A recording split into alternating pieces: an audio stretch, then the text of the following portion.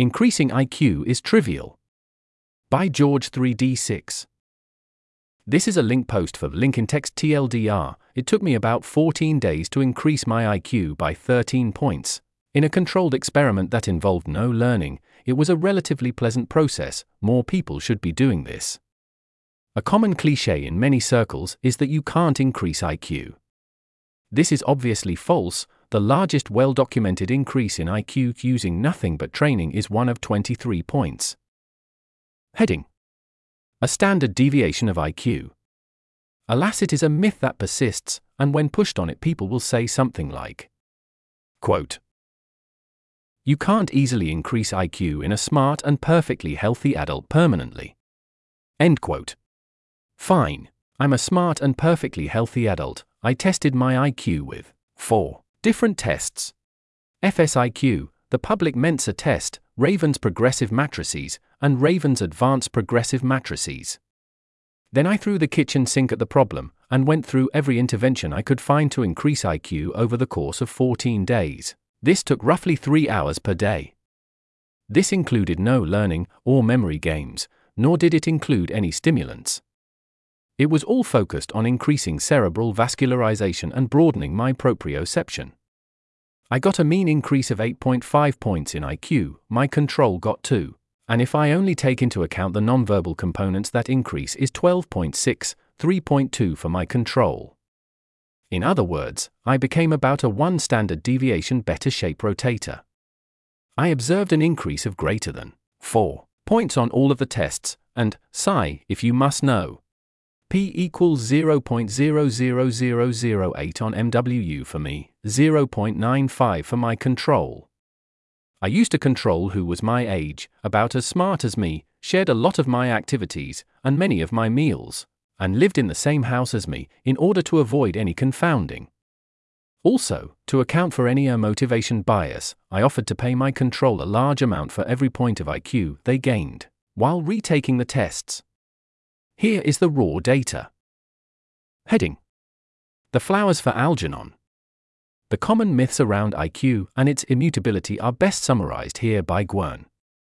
Given that intelligence is so valuable, if it was easy to get more of it, we would be more intelligent. For one, this argument is confusing IQ for intelligence, but, more importantly, it's ignoring reality. Many things are valuable, yet we don't have them because our evolutionary environment places constraints on us that are no longer present in our current environment. Nor is it obvious that many of the traits we value were useful for the human species to propagate, or had an easy way of being selected in our short evolutionary history. Here, let me try. In the mid-20th century, your average human has about 50 kilograms of muscles, and the most muscular functional human has about 100 kilograms of muscles. A human with 300 kilograms of muscles would be stronger than a grizzly bear, an obviously desirable trait. But our genetics just don't go there, and you can only take training and steroids that far. 2021. Here's a random weightlifter I found coming in at over 400 kilograms. I don't have his DEXA, but let's say somewhere between 300 and 350 kilograms of muscle. In the mid-19th century, fat storage is useful. If we could store as much fat as a bear, we could do things like hibernate. Alas, the fattest humans go to about 200 kilograms, and people try to eat a lot. There's probably a genetic limit on how fat you can get. In the mid-20th century, here's a guy that weighs 635 kilograms, putting an adult polar bear to shame. And fine, you say, becoming stronger and or fatter than a bear requires trade-offs. You won't live past 50 or so, and you will sacrifice other areas. But then let's look at other things that are genetically determined, evolutionarily selected for heavily, but where with modern tools we can break past imposed boundaries. Thymic involution, skin aging, bone and cartilage repair, eyesight. One reason why this point of view is so popular is because it commits one of the critical sins of our modern ascientific world. It confuses the mean for the individual. Study anything at the mean and the results are boring. We can get humans to become much stronger using training and drugs. Try it in one very motivated guy and you get the mountain doubling his muscle mass and learning to lift cars in under 5 years. Try it on a group of 20 somewhat motivated humans with highly skilled scientists and doctors, you get elite athletic teams. Try it on a group of 10,000 people spread out across 100 hospitals in a study done by underpaid and overworked residents based on a one-pager where the subjects are motivated to get $100 and go home, and you get, well, you get the point. More so than anything, intelligence is under our control. The experience that is currently imparting upon itself these words is the thing that controls itself and the brain, the substrate upon which it will run anew every single moment. To modify intelligence is to modify experience, and to do so requires the will to do so, as well as clever researchers willing to work with the person. It's trivial to see why you can't just copy-paste some educational guidelines on a teacher's computer, or tell 100 therapists to parrot a few lines and increase intelligence. It's even trivial to see why no drug would have any effect on average. Just look at how people chose to use amphetamines. Some become Paul Erdos, others become residents of downtown SF. Heading: Why isn't anyone doing this? Going back to the original topic, why isn't anybody doing this? The research is there. We have thousands of studies on people with disabilities or dementia. Not all of them apply to healthy people, and not all of them are doing an optimal intervention, but you can reason your way into what could work and is safe. The protocol I came up with was rather pleasant and very safe.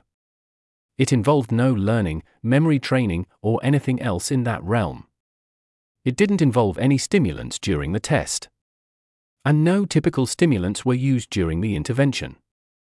It didn't even involve a harder exercise regime than what I'd usually do. On the contrary, I toned down my exercising by a bit. I by no means used an optimized setup either. I just cobbled together the hardware and drugs I needed on a $400 budget, and I used the equipment and people available to me in the tiny town of Christchurch, New Zealand. So I doubt this is an information, safety, or resource problem for most people. Rather, I think the problem at stake here is that most people feel like change is bad at a pretty deep level. We are usually not comfortable making our brain and mind, that is ourselves, the subject of cold objective critique and experimentation.